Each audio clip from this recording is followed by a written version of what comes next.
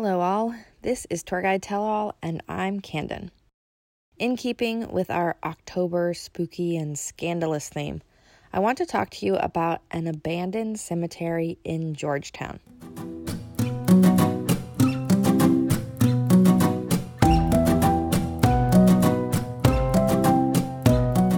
Surprisingly, for such a small neighborhood, there are a number of cemeteries. Some are well known, manicured, and still open for burials, like Oak Hill, which we'll talk about in a future episode. And some are hidden underneath playgrounds and underneath newly built houses. But the Mount Zion Cemetery is tucked away in a far corner at the end of a dead-end road. It's bordered by Rock Creek, the far reaches of Oak Hill, and a parking lot. I went to go visit it the other day to record this episode.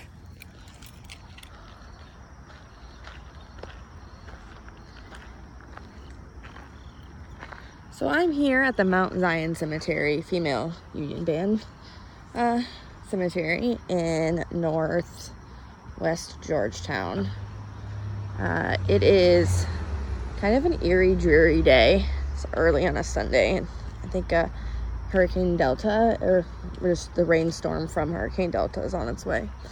The cemetery is very, I'm trying to describe it. It's very grassy. There's no walkways. There's a worn footpath of dirt that's maybe 6 inches wide that kind of zigzags through. There's some tall cenotaphs. They're tilted. They're falling. There's little headstones sticking out of the grass that have fallen over. There's a couple of benches. It's a very serene and peaceful place. Just on the other side of the hill is Rock Creek. But I don't think lots of visitors come here. There's someone with a dog walking through. Get closer to the headstones. It's a really pretty broken one on the ground. But they're all kind of weather worn. It's hard to read what they say. Edward Tinney, born 1871, died 1892.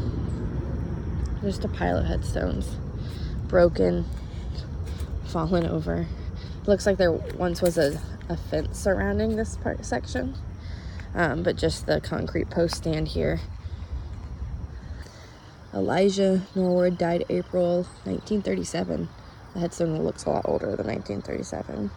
So the cemetery today is pretty unmaintained, less landscaped, more like an open field, trees around it, benches, and then piles of headstones kind of tucked away in the corner.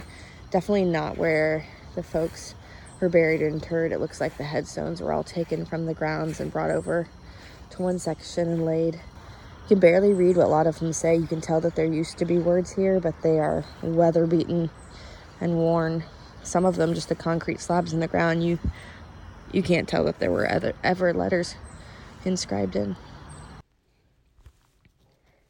This is actually a beautiful place with a history that ought to be remembered and preserved. Unlike many church cemeteries, this one is not near the church, or rather churches it was originally associated with. This 3 acres of fallen headstones is actually 2 separate cemeteries. Now, you can't tell that today. There's no demarcation between the two, and everything has been kind of piled together.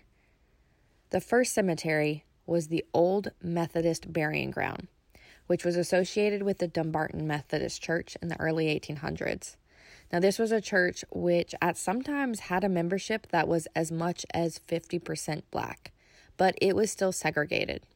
Now, the black members of the congregation left to form the Mount Zion Methodist Church in 1816, and they would eventually take ownership of this cemetery in the late 1870s.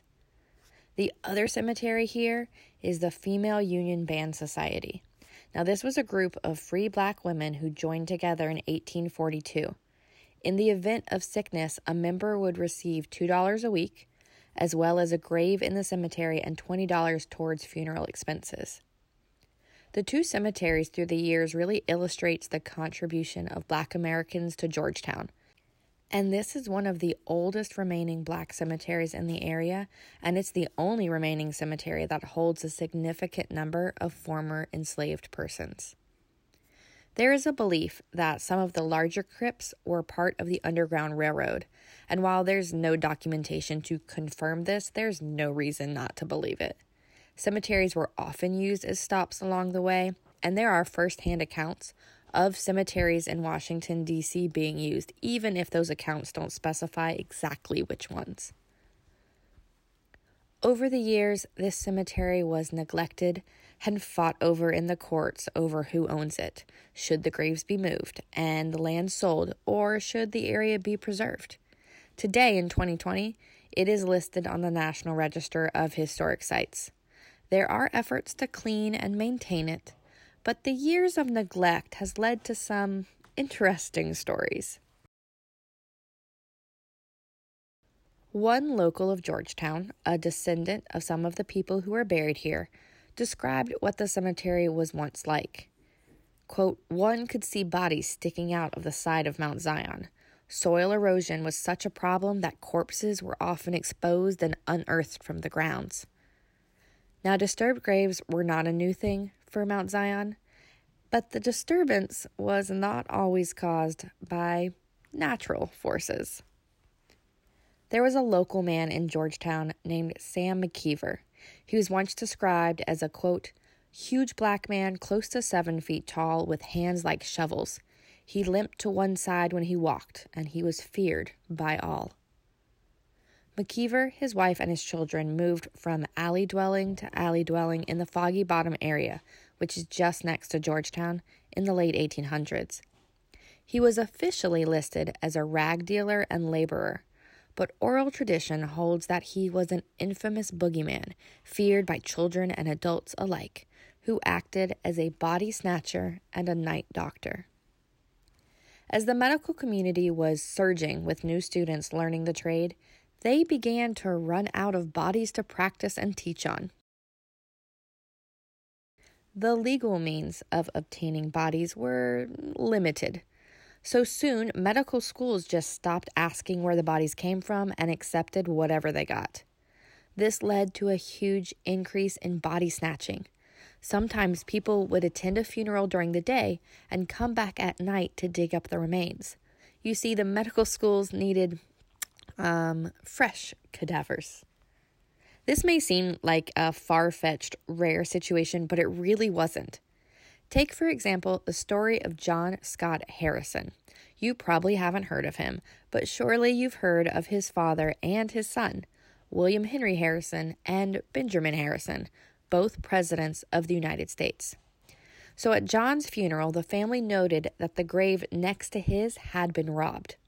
His son, also named John, so brother to Benjamin Harrison, went to report this, and the next day went with the detective to a nearby medical school to inquire if the body had been sold there.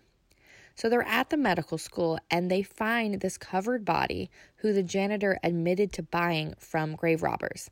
Now, it wasn't the right size or shape to be this missing grave from next to the Harrison crypt, but just to be sure, John lifted the cloth to check, and lo and behold, it was the body of his father, John Scott Harrison, who had just been buried less than 24 hours before. With the prevalence of grave robbers, cemeteries started to employ night watchmen, lock the gates, any means to protect those resting in peace. So body snatchers, like Sam McKeever, had to change course. Night doctors, as they were called, would stalk victims walking alone at night. A quick snap of the neck, and they had a new body to sell to the medical school. There is even a tale that one night in 1907, Sam McKeever saw a lonely, poor washerwoman walking down a dark alley. Now, it was too good an opportunity for a body to sell, so he reached out and grabbed her, taking her life before bringing her into the light to realize it was his own wife. McKeever was noted as one of the most professional body snatchers until his death in 1918. And where might he be buried, you may ask? Well, tradition has it in an unmarked grave right here in Mount Zion Cemetery. At least, that is where they put his body. Who knows how long it remained here. Body snatching became less of a risk, but that didn't mean the graves were left alone. As you reach the top of the hill that leads down to Rock Creek, there are crypts built into the side of the hill. This is where runaway enslaved persons may have hidden on their journey north. And more recently, this has become an induction ritual for satanic cults, or more likely teenage cliques, to spend the night alone in the crypt. Our Wicked Georgetown walking tour ends here, where we leave you in an abandoned cemetery at night as the tour finishes. We always make that joke, but this is really where our tour ends. We're not brave enough to walk in there at night ourselves anymore. Not after that time that Kaylee walked her group down there to find the crypt door open and someone looking at them from within. Today, you could easily walk by and not realize this cemetery is here. On my visit, there was a dog walker and someone using it as a shortcut to get to their destination. Few, if any, visit to pay respects. And no one is now stealing bodies. At least, we hope.